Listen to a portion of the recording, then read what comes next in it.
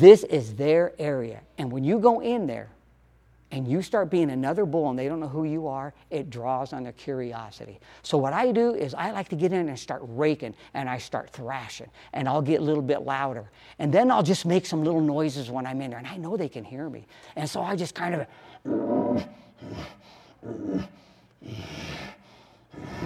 You're listening to the Got Game University podcast. This podcast puts you in the classroom and lets you learn from some of the best hunters and callers in the woods. Hi, this is Taylor and Ryan with Got Game Tech.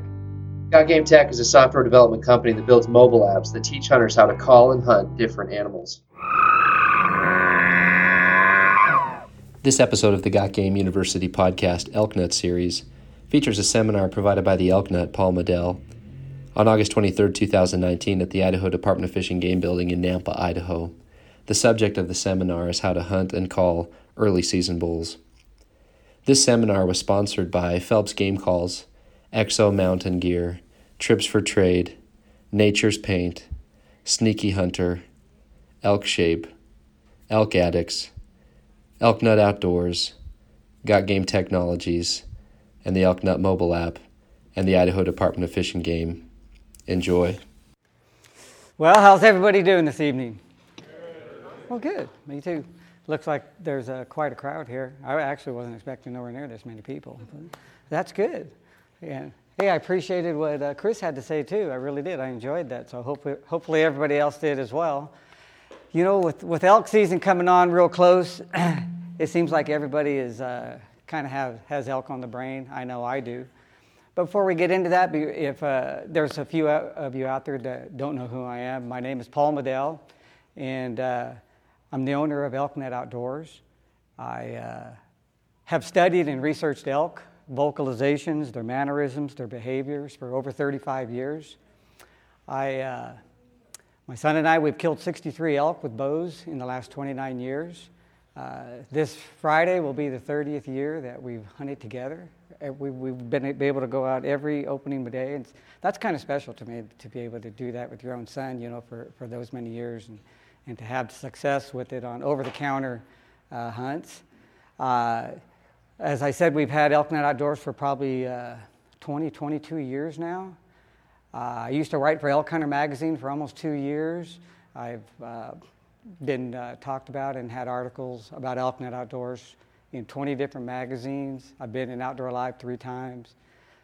Given probably 80 seminars all over the place. Just kind of giving you a little rundown of, you know, who I am if you guys have never heard of me and stuff. So that's kind of, you know, the way that we've been rolling. And I've had a passion for elk forever.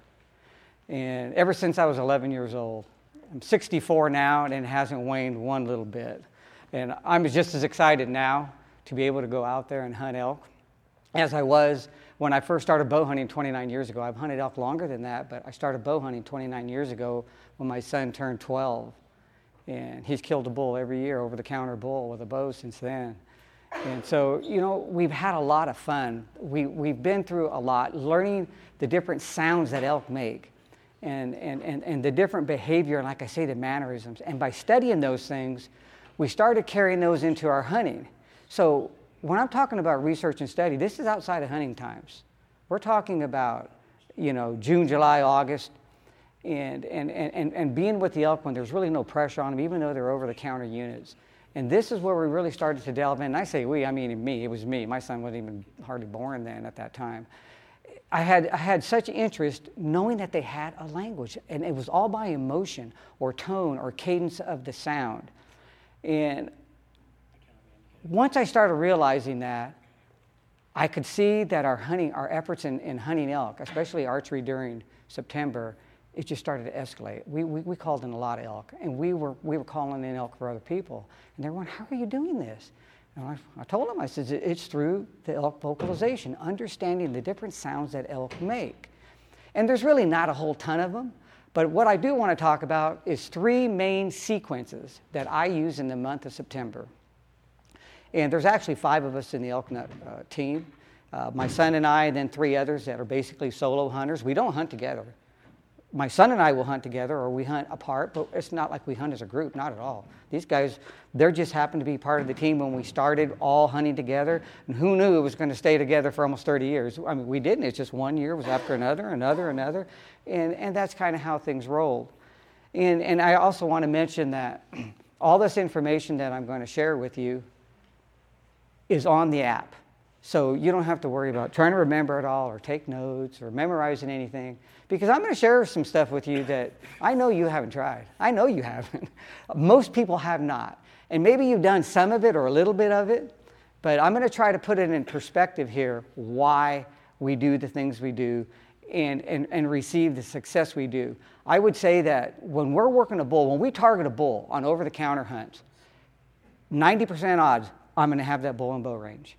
That one bull. I'm not trying to get 10 bulls to get 1 or 2 in. I want every single bull to come in. So I have to tailor my calling of what is going to actually fit that bull. So on the 3 sequences that I try to fall on throughout the year, and again, you know, you're tweaking things and messing around with things from time to time, but here's the 3 main ones. I'm relying on advertising sequence. I'm relying on what I call challenging or full tilt sequences, means bulls are extremely aggressive. And the main one, without question, is the slow play sequence. It's the slow play breeding sequence.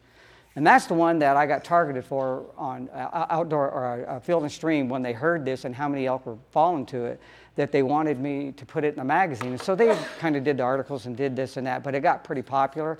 But I've tweaked it now since then. This was like 10 years ago when the first one came out. And so now I have it fine-tuned.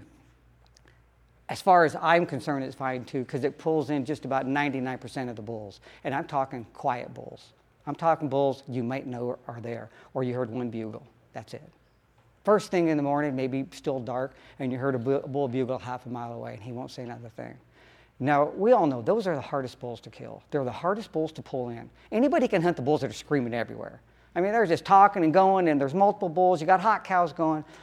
Those, I have a tactic for them too, and we're going to talk about it. But first, I'm going to go into advertising, and I'm going to discuss real quick the sounds that we're going to be talking about this evening. We're going to be talking about a social cow sound. We're going to be talking about a regathering sound where cows, bulls, any of them will use a sound to bring other elk their way. They're asking them to come over by changing the tone. Then you have one where they're talking to them or asking them urgently, demandingly, quick, get over here now. Come on, we need to regather, we need to get out of here. And that's how elk will do it on certain tones. Just like if one were to bark. We're not talking a nervous grunt, we're talking a bark, which is a mountainside clearing event. And you hear that elk, you know, you hear kind of go, and you hear an elk do that, and it does it repetitiously, you're going to notice that it's a mountainside clearing event. And they're gone. There is no ifs, ands, or buts. That's a very urgent tone. And so when you start realizing what some of those sounds will mean, and again, it's repetitious when it's a bark. When it's a nervous grunt, it's not. It's a single note fashion. So we're going to talk about that contact buzz, that urgent tone, regathering, and a social mew. Those are the cow sounds that we're going to concentrate on. For bull sounds, on any of those 3, I'm usually going to be using a locator type sound to find elk. I will end up using a challenge. I will end up using some glunks. I'm going to be doing a lot of panting, a lot of voice sounds when I'm doing the slow play, and I'm going to go through these. And the point is that every one of these sounds represent a message or a condition that this elk is feeling, the emotion. Just like when you hear a dog barking. If you had your dog in the house and it's sitting there and you're not paying attention to it, it just goes, woof, and it's just staring at you. Is he mad? Is he going to tear your leg off? No, he's nothing like that. Maybe he wants to feed him or throw a toy or whatever. But what if that dog's outside and you hear him screaming like crazy? I mean, to get your attention. And you're like, whoa. I mean, he's barking all right, but now there's some real emotion behind it. And he's like, whoa. You know, I better go find out what's going on. There's something out there, cat, dog, intruder. I need to check this out. So you see how they change their emotion, whether it's a bark or a whine, or you're tugging on a toy and he's growling, playing, but outside he's growling like crazy and barking at the same time. You see how he changed it, and he changes the message. nobody has to tell you there's something wrong out there. I need to go out there and check this out. No one has to tell you that. You can hear it. He's not telling you that, but you hear his tone. This is exactly what elk are doing with their bugles. This is what cows are doing with their cow sound. So I started breaking all this down on what each sound was and start using it in sequences. And guys, we take a lot of elk. Actually, the five of us, we've killed 204 over-the-counter bulls in 29 years. And all of us are using these types of sequences. And so, we're way over what 100% would be because we actually take more elk than that. So, most guys, when you look at stats, if you're doing 10% in an over-the-counter unit, you're doing pretty good. If you're doing 40, 50, 60, that's way over.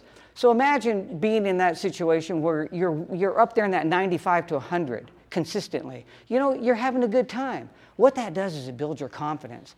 And what builds my confidence is understanding the sounds. I don't need to see an elk at all. All I have to do is hear it. And if I don't hear one and I see one moving in the timber and he's not making any sounds, that bull is toast. He's done. I know exactly the sequence I'm going to use on him. Let's say I go out next Friday, and I will. I'm going to be out there. What sequence am I going to set on right here? Am I going to go into a full tilt challenging situation? Is that where my mind's going to be set? Is it going to be on a slow play? Is it going to be more in the advertising? What does advertising mean? Advertising, when you talk about advertising sounds or calling elk, we talked about those sounds I just did. But if you add rattling to it and you add raking to it, beating the brush, thrashing, doing anything, I consider all those elk sounds. Why? Because you're trying to use an attractant to lure them your way, whether it's through a tone or whether it's raking or whatever the case may be. And so those I consider elk sounds. It's elk behavior, but you're trying to accomplish the same thing. Let's say you're going up on Friday and you have a camera set out, or 2 or 3 or ever how many, and you have elk hitting these water sources, whether they're water holes or wallows, it really doesn't matter. But there's nothing concrete. They're not coming in like clockwork at this particular time or even every day. They're like, wow, they're around, yeah, but there's nothing set in stone. How would I treat that? How would I try to call that bull in? Well, I'll tell you, when you get a bull and he's using that area, or a couple of bulls, these bulls know each other and they start leaving their scent around in that area that they're living or staying in. What, you didn't pay the power bill? What here? While we got a segue, will you shut that gray microphone off? Well, I don't even know how to do it. That one. Let's try that.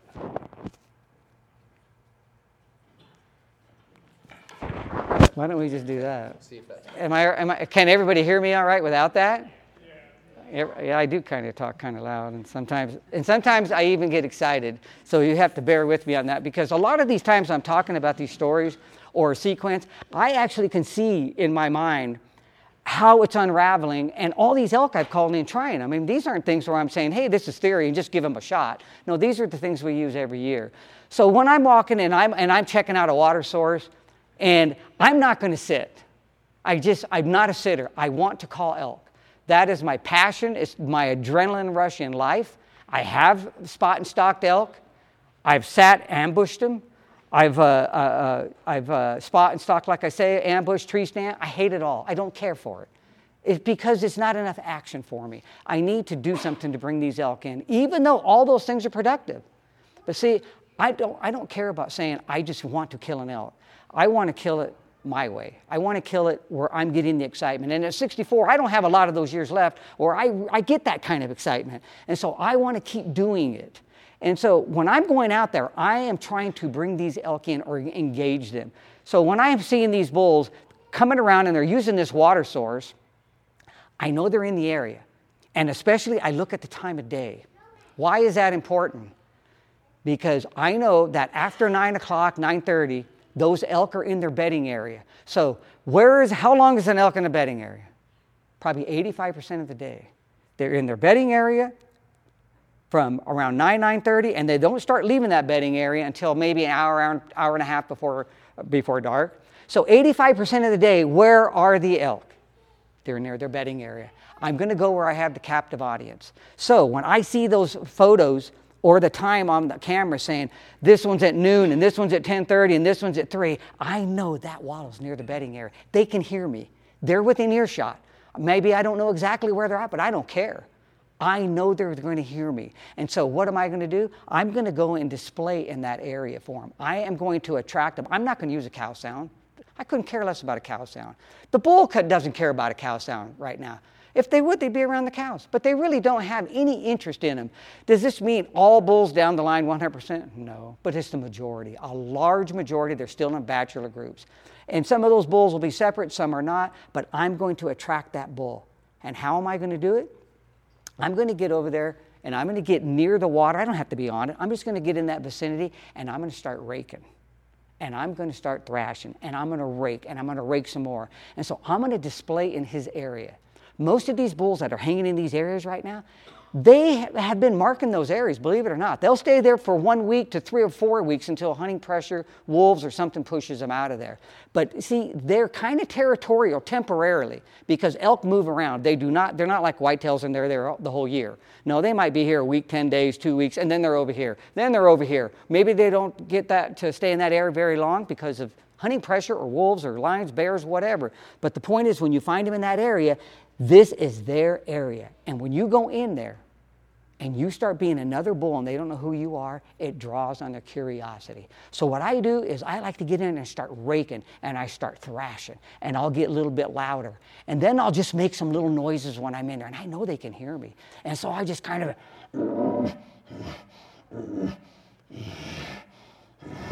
and I'll just start raking. And then once in a while, I'll just kind of hit them with a little bit of a bugle. Nothing monstrous. I'm not trying to call them to me. I'm just feeling my oats in this area, and I'm right in their spot. Kind of and I just hit right there, and that's it. I'm not calling it anymore. I'm pretty much done with it at that point, and I go back to raking, and I go to thrashing, and I'll move around, and I'll make all these same little guttural sounds. Kind of a...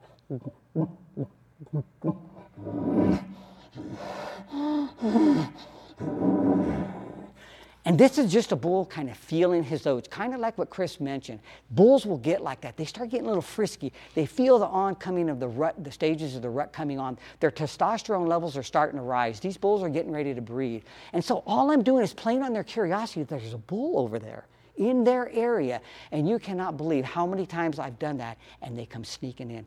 They hardly ever call back, not at that time. It's possible, but very rare do they do. They just start sneaking in. Now, if I get a bull to engage, I may go ahead and pick up the tone of my bugle and play with him. I'll listen to his emotion. But so many times when I get there and I already know they're there, I'm not looking for elk. I already know they're there. I've seen them on the camera. Or I see the fresh sign around. I'll go into those areas, and that's how I will display, by raking. And you don't have to do a lot of calling. And forget the cow calls. They don't care. They really don't. It's not the time to do it. But by playing on that bull sound, they're getting their pecking order down. They're not going to know who you are by your raking or by the one little bugle you gave. And this is very important to elk. Pre-season, pre-rut, they need to know where they are in the pecking order, who's going to be a herd bull and who isn't. So that's one of my things I like to do. I get very creative when I'm out there sometimes. That's one of my aspects. And a lot of times once I start hitting that bugle like that, and the raking, and I'll go maybe 15, 20 minutes and play with it, I start grabbing the antlers. I make them think another bull came in. And he came in where this bull is, and they start sparring. And they just kind of, and I just I hit it, and I'll make all these little noises. And I'll just keep raking and thrashing and hit and just hit him. I'll hit the brush and just crack. And you can't believe I've heard elk just come running. I killed a nice 6-point one day, and that's what I was doing. And he came running in. I must have heard him from 300 yards. No bugling, no nothing, just hitting those antlers, making him think something was going on over there. But bulls will come into this kind of thing. Now, here's the nice thing. What if nothing shows up? You haven't heard anything. Nothing. The bull's still over there. The bulls are still over there. You haven't bothered anything. They're still there for the taking. But I can tell you, in most cases, when the elk are in that area, they come sneaking in. They just come popping. And I also notice that when I do this a lot, that they rarely ever come in downwind. They come right at you. They're coming the shortest route. I hardly ever have to worry about them coming from my backside. They're coming in from my left, from my right, or in front of me. But when I'm doing a little setup like this, I'm making sure that a bull cannot get to a spot and see where the calling's coming from. I immediately take that out of the equation. I do not let him have that. And that's how we take so many of these elk, is if I'm solo doing that, he must go into search mode, and he must come to my range before he can see the source. If you give him that luxury of 80 yards, 90, 100, because you want to see him coming, that's where he hangs up. He'll hang up, and when they're silent like that and you don't know that, they just sit there and they stand. And they're looking through the tree. They know they should be seeing something. And the next thing you don't know, there and you're moving, you're doing something, boom, he's gone. And so you have to remove that. A lot of times these bulls will come in and you don't even know they ever showed up. And they did. And so make sure you get real tight cover. If you look on the app and you go into the breeding call sequence and the advertising one on the app in a video, I show you exactly how I set up. I show you what the cover is like, what I get behind, what I use for rake and thrashing. You know, everything about the setup, because it's extremely important. That's probably the number one reason that people lose elk every year, that don't get the shot. All the guy does, he does all the great calling, he's drawn the bull, but his setup is horrible. And it cost him a shot so many times. He's behind things, he's too open, he's in front of when he shouldn't be. There's situations when that does work, but a lot of times it doesn't. But that is what I like to do early season. I'll even go into bugling if I feel like, man, it's getting to be like the second and third. So now I'm going to go into an advertising sequence where I'm using a lot more bugling. And I'm using that Lonesome Charlie type of sound. And so what that means is I'm bugling like this.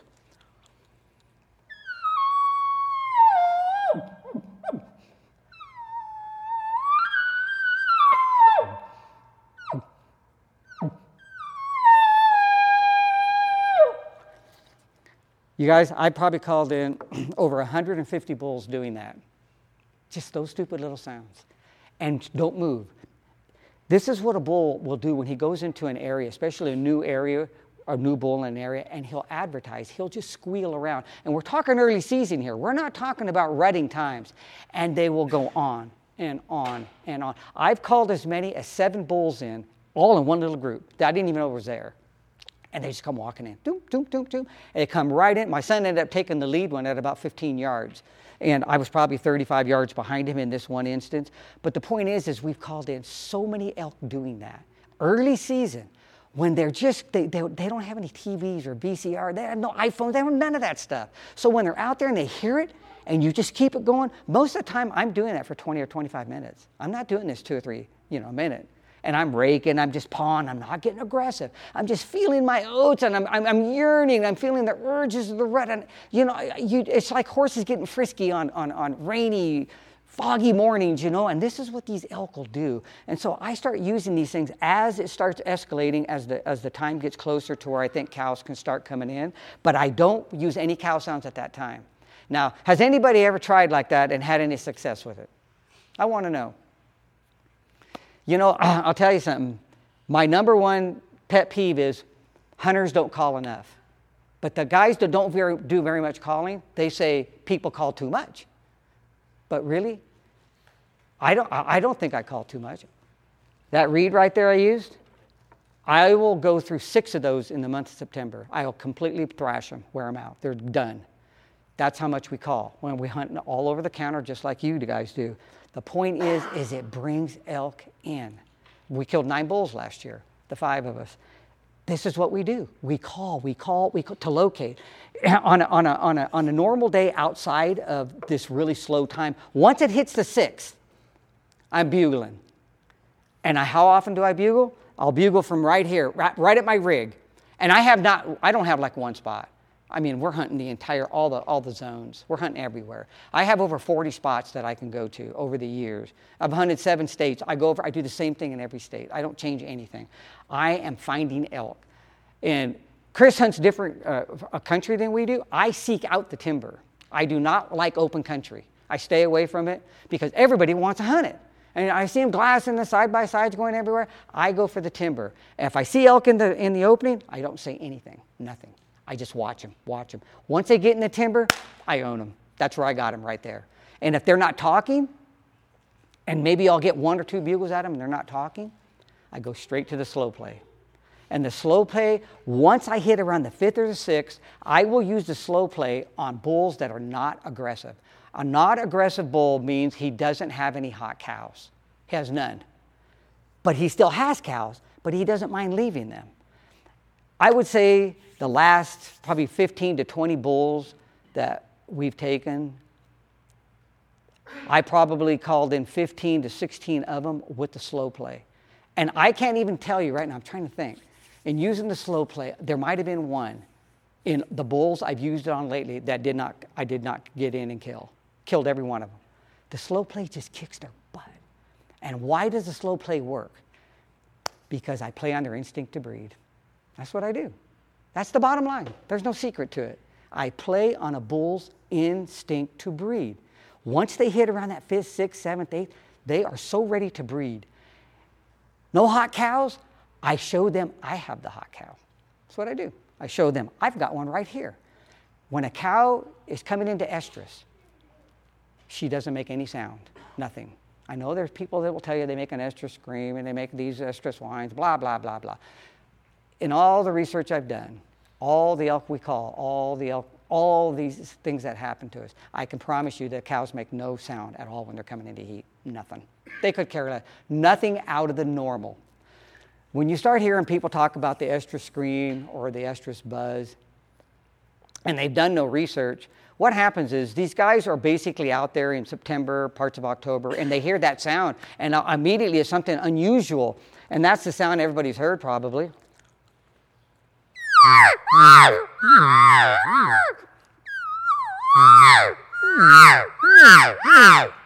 That's what a cow will do, and she'll do it in all kinds of different volumes. And they hear it like, oh man, that cow's coming into heat. Yeah, right. They're not. I have tons of video of this sound. I can show them doing it in January, February, March, April, May, every month of the year. There's no difference. If that was a breeding sound, would you hear it outside of the rut? I mean, how could you? Come on. They don't make that sound at that time. Just the bottom line. The point is, it's just another elk sound. It's another sound that they make. That sound, which I told you we would talk about, is especially going to be using the slow play. That is a sound that is an urgent or demanding sound. Is that you, Tyler?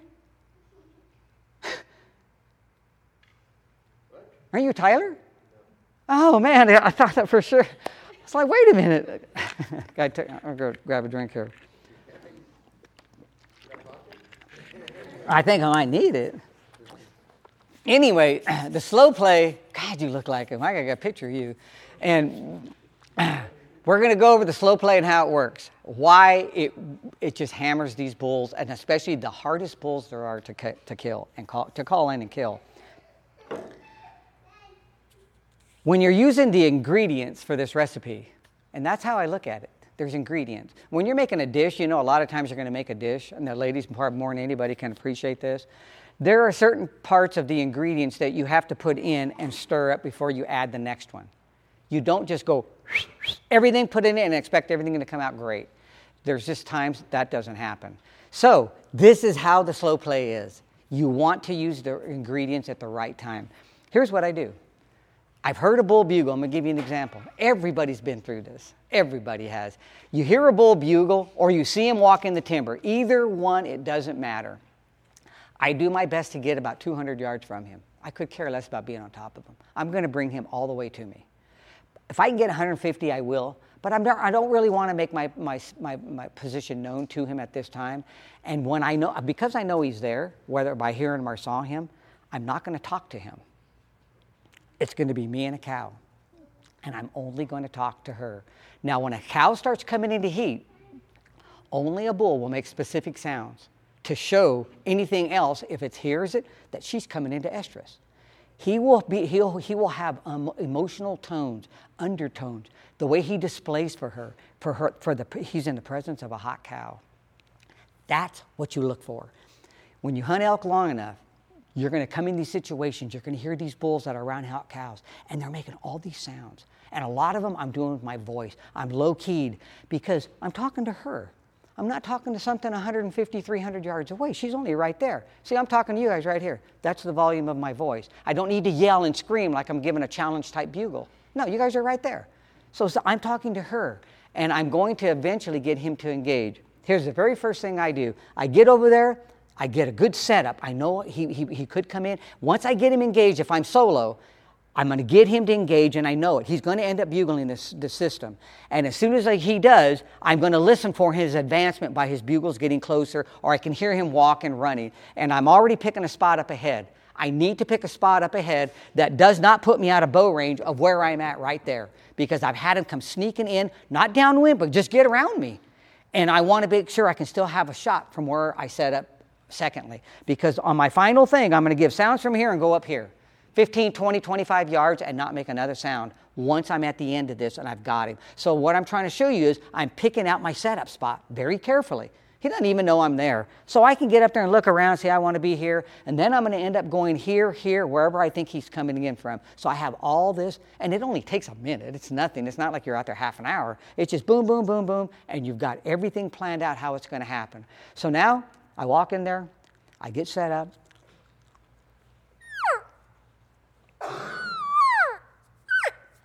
That's it.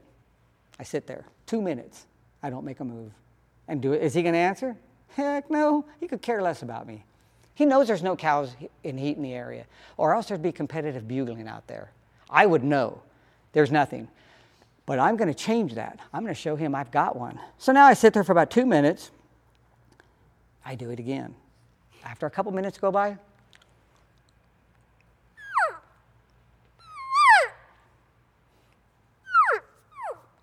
that's about, I do it again. I sit there, don't do anything. I get pretty comfortable. I've done this so many times, lots. Because I know he ain't going to say anything. Lethargic, lazy bed bugle if I heard anything at all from him. I know he's up there a couple hundred yards. And incidentally, before I go to the next move, I call nearly every single bull like this from uphill down to me. I rarely try to get on each level with them. I like to give them the feeling that they have the momentum if they have to come down. You know, and the wind is usually coming down because I'm killing these guys right when they get to the bedding area. And that's where I kill every bull. I kill them in their bedding area. So I'm getting on the perimeter of it. I make the two sets. Now I introduce a bull. After those two sets, I now bring a bull in that has come on the scene, and I start raking. And I start thrashing, and I start raking, and I rake a little bit more. I start out light, and I just start thrashing. And I'm watching the whole time and listening, rake a little bit more, for this cow. A bull has come in and now is displaying for this cow. Don't you think I got that bull's attention? You better believe it. I've got his attention. He's not moving, he's not doing anything, but I have his attention. So that means any little sound I make after this, I have him. He is hearing it. If I started out with those little sounds to begin with, he may not have heard them, but I've got his attention. And so once I do that, I start escalating it. I'm going into the raking, and that's when I start giving some more pants, kind of a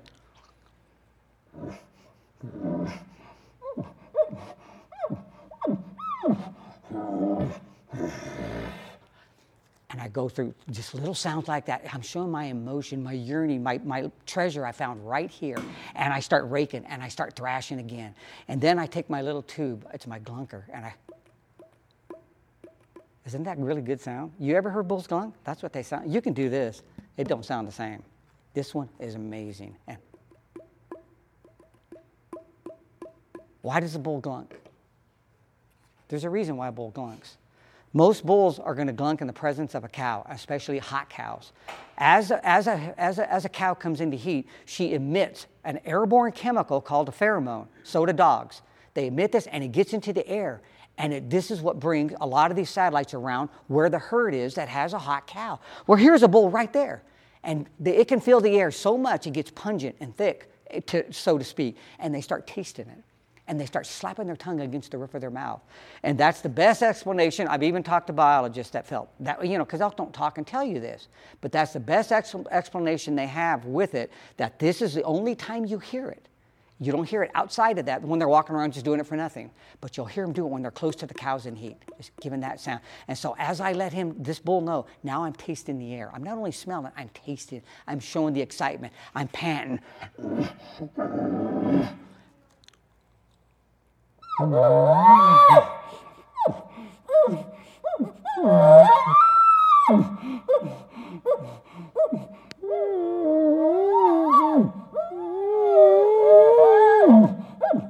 Those are the sounds I go through. I'm not even talking to him. Nothing. I'm talking to my cow. And I start raking some more, and I'm thrashing. And now, here's when the bull answers right here. I've set him up. I've seen this. I can't tell you how many times. the third set of cow sounds, when I start going, you're just a little bit more whiny with it because the bull's hooking her. He's messing with her, and you're thrashing. I mean, you're painting this picture in his mind's eye of what's going on. Usually, in that, I've never had him hardly ever answer the bugle. Not until he answers the cow call first. And now I'm waiting for him, because as soon as I hit him with that third one, as I've gone through that display and I'm painting that picture that this bull has a hot cow, because if he had a hot cow, that's the sounds he would be making right there. And I listen for that stuff. Other bulls listen for it. So now I have him convinced that I have a hot cow, and now he gives me a short roundup to the cow. He's trying to call her over there. And a bull, depending on his emotion, it changes. Okay, it's like if you're talking to somebody and if you raise your voice, oh wait, he raised it a little bit more. Now he's yelling. You see, as people, that's what elk do. The first sound he might go, he's calling the cow over. That's what he's wanting. He wants her. And when he does, I usually just go and let him know I don't want him. I don't go, there's none of this challenge bugle. This bull's not in that frame of mind. There's no way I'm going to hammer him with a big lip ball and scream my head off and go pedal to the metal. It's not time. I'm going to get there, but it's not time. So as soon as I give him that, I now have the cow call him over.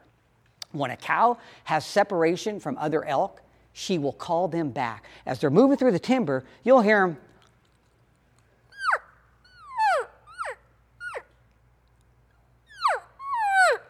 And it's just social. But when they're moving through, if one gets separated, especially junior or any of them from a century lead cow to a mom, it's a maternity type thing, is they don't hear them. Where'd they go? They're in the timber. She doesn't see them. So now she tries to call them back. She changes her tone. Can she use the same sound? Same cow saw? How would that make any sense? Does a bull use the same sound for gathering his cows, challenging, warning, inviting? No. He changes the tone, the emotion of it. That's what the cow does. And here's the sound she'll use. You'll hear her do this, and she's raising the volume. Why? It's like if you had your kid out there and he got separated. Hey, Joey, la da da da. Now all of a sudden Joey's not there. You go, Joey? Joey! No answer. Joey! I mean, you're getting concerned. Where is he? He's not answering. This is what the elk are doing. When they get separated and they're trying to call one back, they will raise their voice and change the emotion of the sound. They make a sound like this.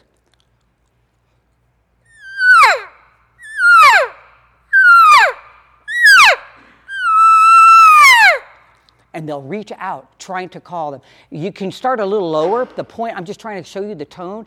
They'll start and they can slowly raise it and even lengthen it until they get a satisfying response or a visual that the elk is coming back. So it's the same thing as if you're talking to, if we told our wife, hey, come on over here. You told your kid, come on over here. You told a coworker, you're saying the same thing. That's what I do to the bull. I now call him over for the cow sound. So now I'm making the cow call the bull. She's choosing the bull, not the one she's with. She is inviting this bull over. And though I usually hit her with 3 or 4 sounds, and when I do, the bull usually hits me right back. I mean immediately to call this cow. And when he does, I'm waiting for him. I'm still raking, I'm still doing it. She hits it out of nowhere, and now I cut him off with a little bit more of emotion. More of a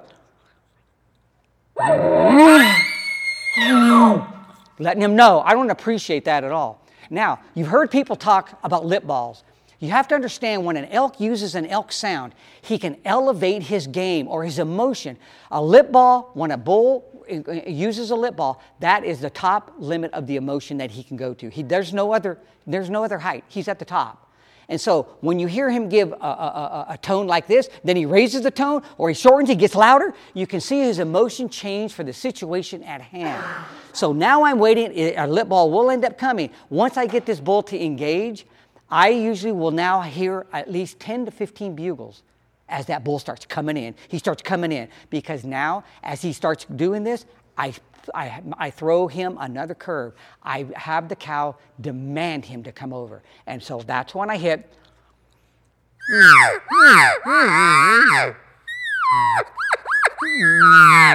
This is just telling that bull to get over there. She wants him to come. And when I do that, the bull usually he's done. He's going absolutely bananas. I'm going to have to cut him off several times. I take over the situation. I no longer let him call and me answer him. I now switch roles. I make him answer me every time. And once I make him answer me, I put him on the defense. So now we're going back and forth. And usually the final sound he hears from me as he's coming, because sometimes they'll stop at that 60, 70 yard, and he's calling, is I hit him with the...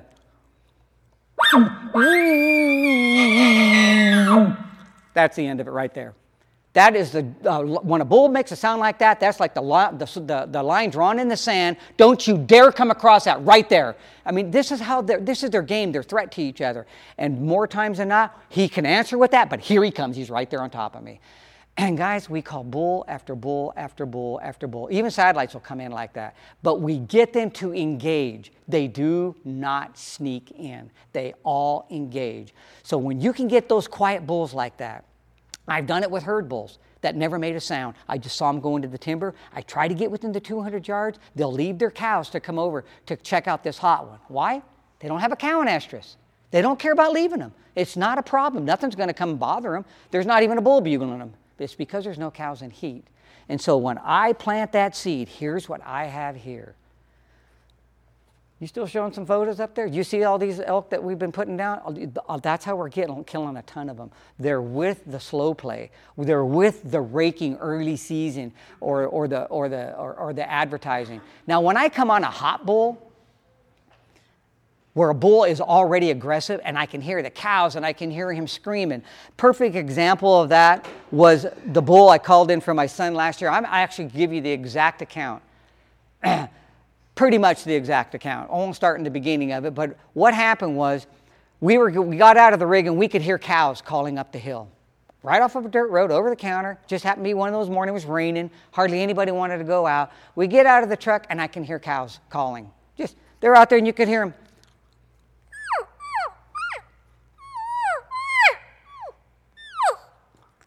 And they're way up the hill. I don't know where they were when we finally started up after them, but I'm going to say 250, 300, and I could hear them going up. I've hunted this area before. Thick stuff.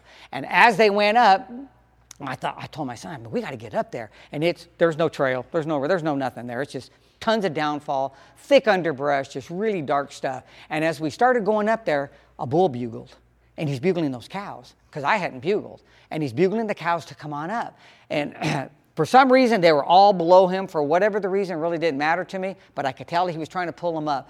We got up there to what I thought we were around 300 yards from him, and I know I could call him in from 300 yards. If I did the right thing, I could call him in. And so I got up there. We set up real quick. I'd already killed the bull, so it was my son's turn, and I immediately hit a bugle just to see where he was, and I kind of hit him with no location bugle. Here's my location bugle, just so you can see what the difference is.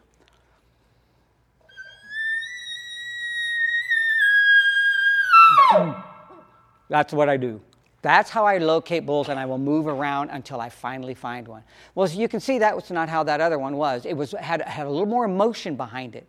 And what I basically was doing, it can redirect the cows, is what I was doing, which irritates the bull. So, no, I didn't use a herding type sound and lip ball. I don't need to get to that yet. Right now, I was just trying to make contact, let the cows know there's another bull right there that they might be interested in. Of course, I knew they weren't going to come, but it was to light him up. And when I did, I realized, that bull's up a lot higher than I thought he was. So we ran up a second one.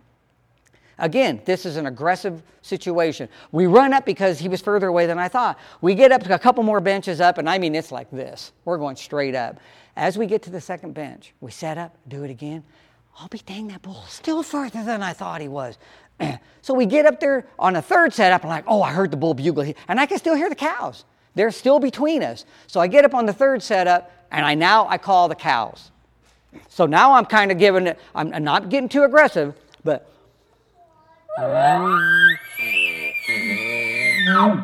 So I just give a nice, mild little lip ball, which is directed to the cows more than anything. I want them to come over here. Well, of course, I know they're not going to, but the bull did not like that. He immediately hammered me instantly, and I cut him off.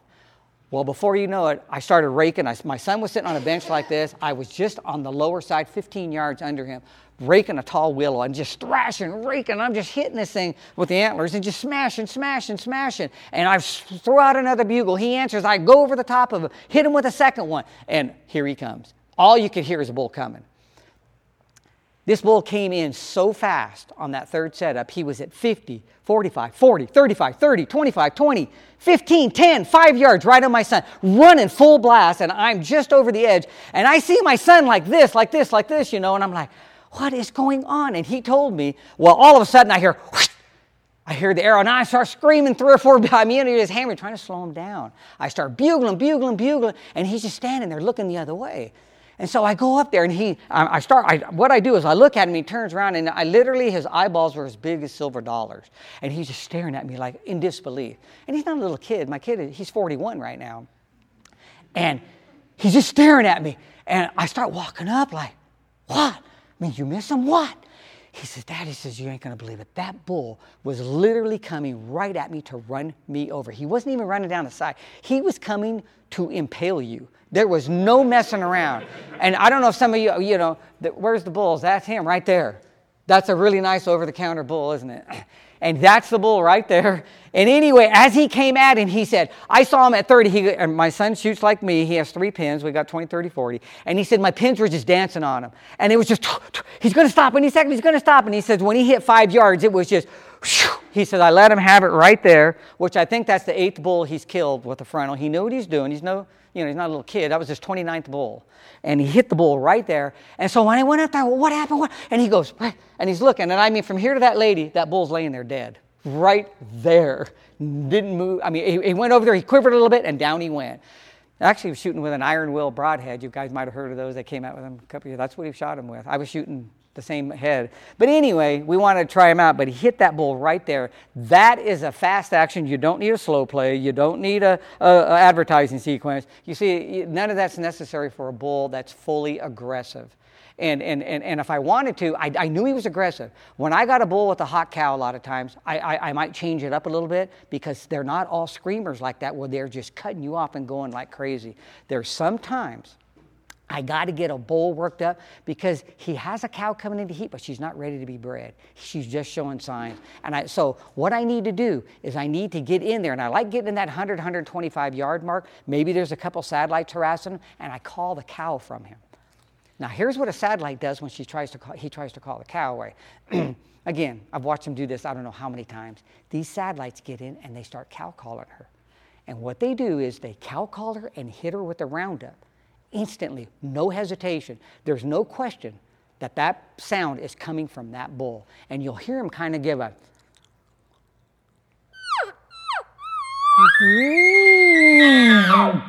And that's what he'll do, all in one motion. And when you do that, don't you think you get that herd bull's attention right there? Because what does the herd bull think? Who are you talking to? He knows you're talking to that cow. And no question in his mind, you've directed that emotion, that response to that cow. And I know he's going to call. And as soon as he bugles over me, I cut him off, and now I try to call the cow again. I'm not interested in him. I'm not looking for a fight. I'm trying to get that cow out of there. And why is it? Because I know there's a hot cow. I can tell by the satellites her being, harassing him. And what are they doing? They're trying to call the cow out of there. So when you have multiple bulls harassing a herd bull, are they trying to fight the herd bull? No. They're not trying to fight the herd bull. They walk in there and challenge him. They stay back and try to call the hot cow out. And they do this because how do they know which cow is hot? There could be 6 of them. There could be 22 of them. You think she's wearing a T-shirt that says, I'm the hot cow? He doesn't know. So they try to call her out, guys. That's what they do. They smell the pheromones in the air, and they get so excited. They have the same urges as the herd bull does. And so they sit back advertising themselves.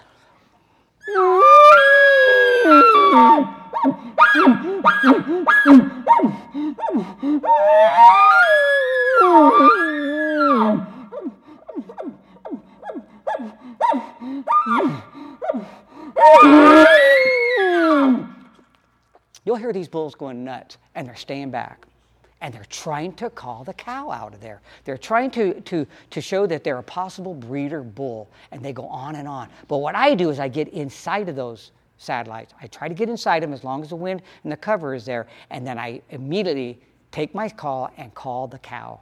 And when I do, it's absolutely magical. If I walked in, now there are bulls where I can just scream like the one I called for my son. He was that frame of mind. But when I get those that I'm a little bit less cautious. He's not quite there. He's not giving me the emotion I'm looking for a bull that's on full tilt or full send. I need to work him up to that, and now I'm going to hammer him. I may give him that nervous grunt and that one hard challenge at the end, right when the time is right. Again, it's those ingredients. Use the ingredients, but use them proportionally at the right time.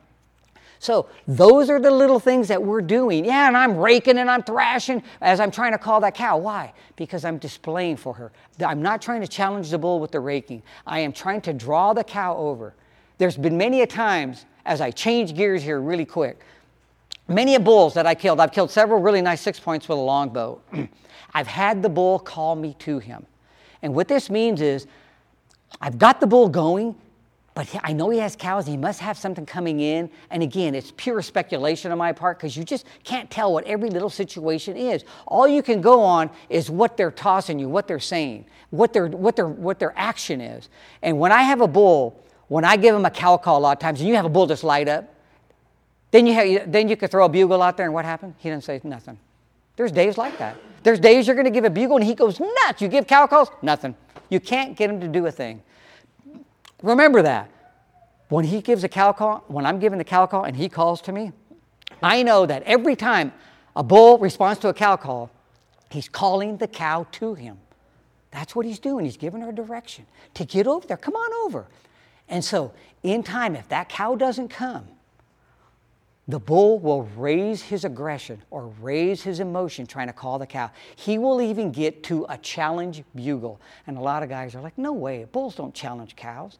Well, what they don't understand is bulls don't look at it like that. It's an emotional tone. It's an emotional sound to them. Just like a cow sound is to a cow. They change the cadence to change the meaning or the message.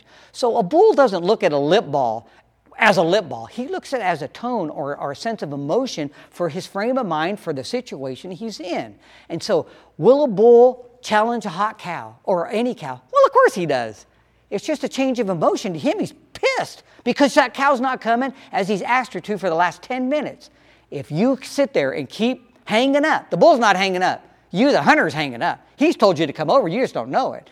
If you don't go to him because he's not coming, that's your chance. It'll anchor him. So now, when a cow accepts the invite, this is a different sound.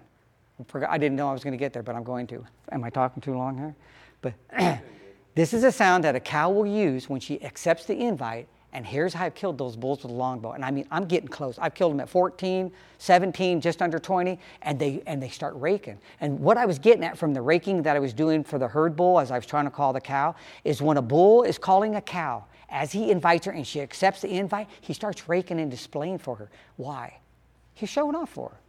It's like a guy going out to a bar or something, splashing an aftershave and shaving and making clean himself up. That's his way of trying to, attract the opposite sex at times.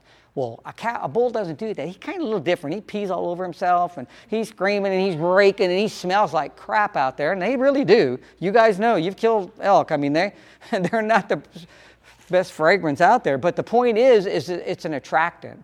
And so when he starts raking, and as I'm coming in, I make this sound right here. And it's because I've called so many cows in with a bugle. And here's the sound they make when they're coming into me. Some are silent, but a lot of them are like this.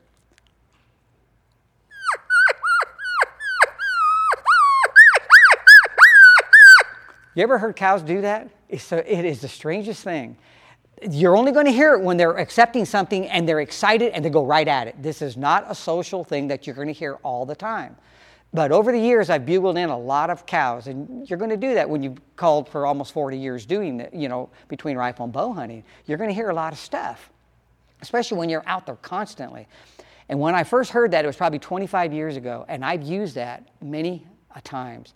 Now, I'm not saying if you give normal cow sound and you go at the bull that it'll never work. That's not what I'm saying. But what I am saying is I love using that same sound they're using on me when they're coming right at me. The first time it ever happened, I thought I was a hunter. I honestly did. I mean, it was so off the wall and something I had never heard like that I thought a hunter was coming in. And then I kept hearing more and more and more. Well, that first occasion, I'll never forget it. It was 6 cows. And they were all hammering away, and they all ran probably within 15 to 20 yards from me. Some had their tongues hanging out. They were running so far, but I could hear them coming. And I mean, even though I thought it was a hunter because I'd never heard the sound, as they closed the distance, there was no question about it. Now I'm seeing them. But I've used that sound ever since on certain situations. Yeah, there's years go by I never use it. But when it's time for it, oh yeah, I'll use that thing. I have actually used that for over 300 yards. Took me over 20 minutes to get to the brush. Through it. It was so thick. It was just tearing at me. And I'm just hitting that sound, and I'd stop for 15, 20 seconds. I'm trying to crawl and get through it, and the bull is just screaming and going, and I'm making my way.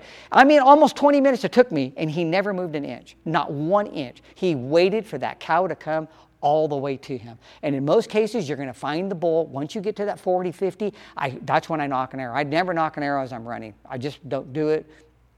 I just don't think it's smart. So I don't. I would never recommend it. I don't care if something pops up in between you and them, let them go. You know, elk isn't worth your life out there. And so right about that distance, that's when I nock an arrow. I make sure I am looking for other elk. I've been busted so many times. You get tunnel vision sometimes because you hear them, and then all of a sudden there's a cow and a spike right there. You didn't even see them. I mean, feet away from you. And they're just standing there with you, just staring. You think they had to run off already, but no, they stay right there. And until they bust out of there, and then everything goes to heck there, and you lose them. But the point is that you go ahead and listen to him rake, but I've killed enough bulls where they'll let you come. You're doing what they're asking. They're asking that cow to come and join him. And so, boom, I'm taking the invitation, accepting it, calling my way right to him, and you cannot believe how they'll just stay right there. I can remember the last 6 point I killed. I got up there, and he was probably, I could hear him bugling. And I caught up into a tree. There's a fir tree where all the limbs were coming down. And I get right in it, and I don't wear any face paint. I don't wear anything. I'm just camoed up. And I got right in the limbs, and I've got my longbow, I've got an arrow, and I'm staring. I'm like, he's just right there. I know he is. I mean, he sounded like he was 20 yards away. And the hill went like this, just like that. And down there was this big log. And I mean, this log was this high, about 35 yards, and I am looking through the tree. I mean, I just know he's right there. And I happen to look over the log, and all I see is his eyes, nose, his ears, and his rack, 6 point. And he's just staring, just like that, right at me. But I'm looking through all these limbs coming down. I didn't expose myself. And I'm like, oh, no way, he's right. And now I'm sitting here. It was a standoff. I'm sitting there. I'm not making a sound. I'm not making a move. I'm doing nothing. I'm just staring at him. He's staring at me. All of a sudden, he jumps the log. And he starts coming up the hill. I'm like, no way. I mean, how many times that happened? Seriously. He jumps the log, and he starts walking up, and he's coming. He gets up, and he's up on my same level. And I'm next to this tree really tight, and I'm like, I have no shot. I have nothing. These limbs are out like this. And I was trying to stay covered because I didn't know where he was. And I'm sitting there, and I don't know if you could hear my heartbeat or not, but I don't even know if I took a breath. I'm not kidding you. I am just sitting there locked on him and not trying to move. And this bull's 20 yards, and I see a big downfall between us. There's a lot of crap. And to my right is a granite piece of stone, and it's probably really close to this high, and it kind of sloped. And I was like, man, if I could just get to that rock. I need to get up to that rock because I need to get and look over some of this stuff. There's crap everywhere. He stops at 17 yards. And when he does, he's looking the other way. There's a limb coming right through here, right by his side. And I'm like, oh, I can't take that shot. I want to draw because longbow, you shoot fast. I mean, it's gone. There's no pins, there's no nothing. And it's like, I can't take it. If I take that shot and I hit that limb, it's not a compound where I'm 2 inches left, 2 inches right, he's dead. It's different with, at least for me it is, I couldn't take the shot. So he stood there. He's not even looking at me. He's just looking away. He turns and he walks to an aspen tree. He's maybe 22 yards, and he starts raking it. And he's raking. He's thrashing, raking. He's digging it with his brow tines. And I'm watching. I'm like, that's my chance to get on my rock. So I get up on that rock. Man, I'm sitting there. I shoot 3 fingers under with a tab, and I'm sitting just like this, waiting. I'm saying, come on, whatever you do, you got to come back to the right. If you go to the left, I got nothing. And I'm talking 3 feet to the left. I got nothing. He'll walk out of my life. I'm like, please come back to the right. You go through these things. You just do. You're nuts out there. And you're just sitting there waiting. And all of a sudden, after about 30 seconds, he stops, he turns, and he faces me. And he's standing, I'm going to say maybe 20, 22 yards roughly. And he just screams a bugle. He screams around him. He wants that cow. I mean, just hammers it. And I'm just like, it's almost like a fan came in my face. It really didn't. But you envision it like that. It's so close. And when he screams, he just settles down, and he turns, and he's walking at me, and he decides he's going to go back the way he came, which was what I needed him to do. And as soon as he hit that one spot where with the little opening, all I did was just go with my mouth. I just went, just like that, and I drew, and he stopped, and when I did, the arrow went right through his heart. And I watched him run over the edge. I looked over the edge, and he was laying there piled up. It's about 60 yards away, stone dead. But what a deal. And he called me to him, that particular bull. But that is exactly what took place.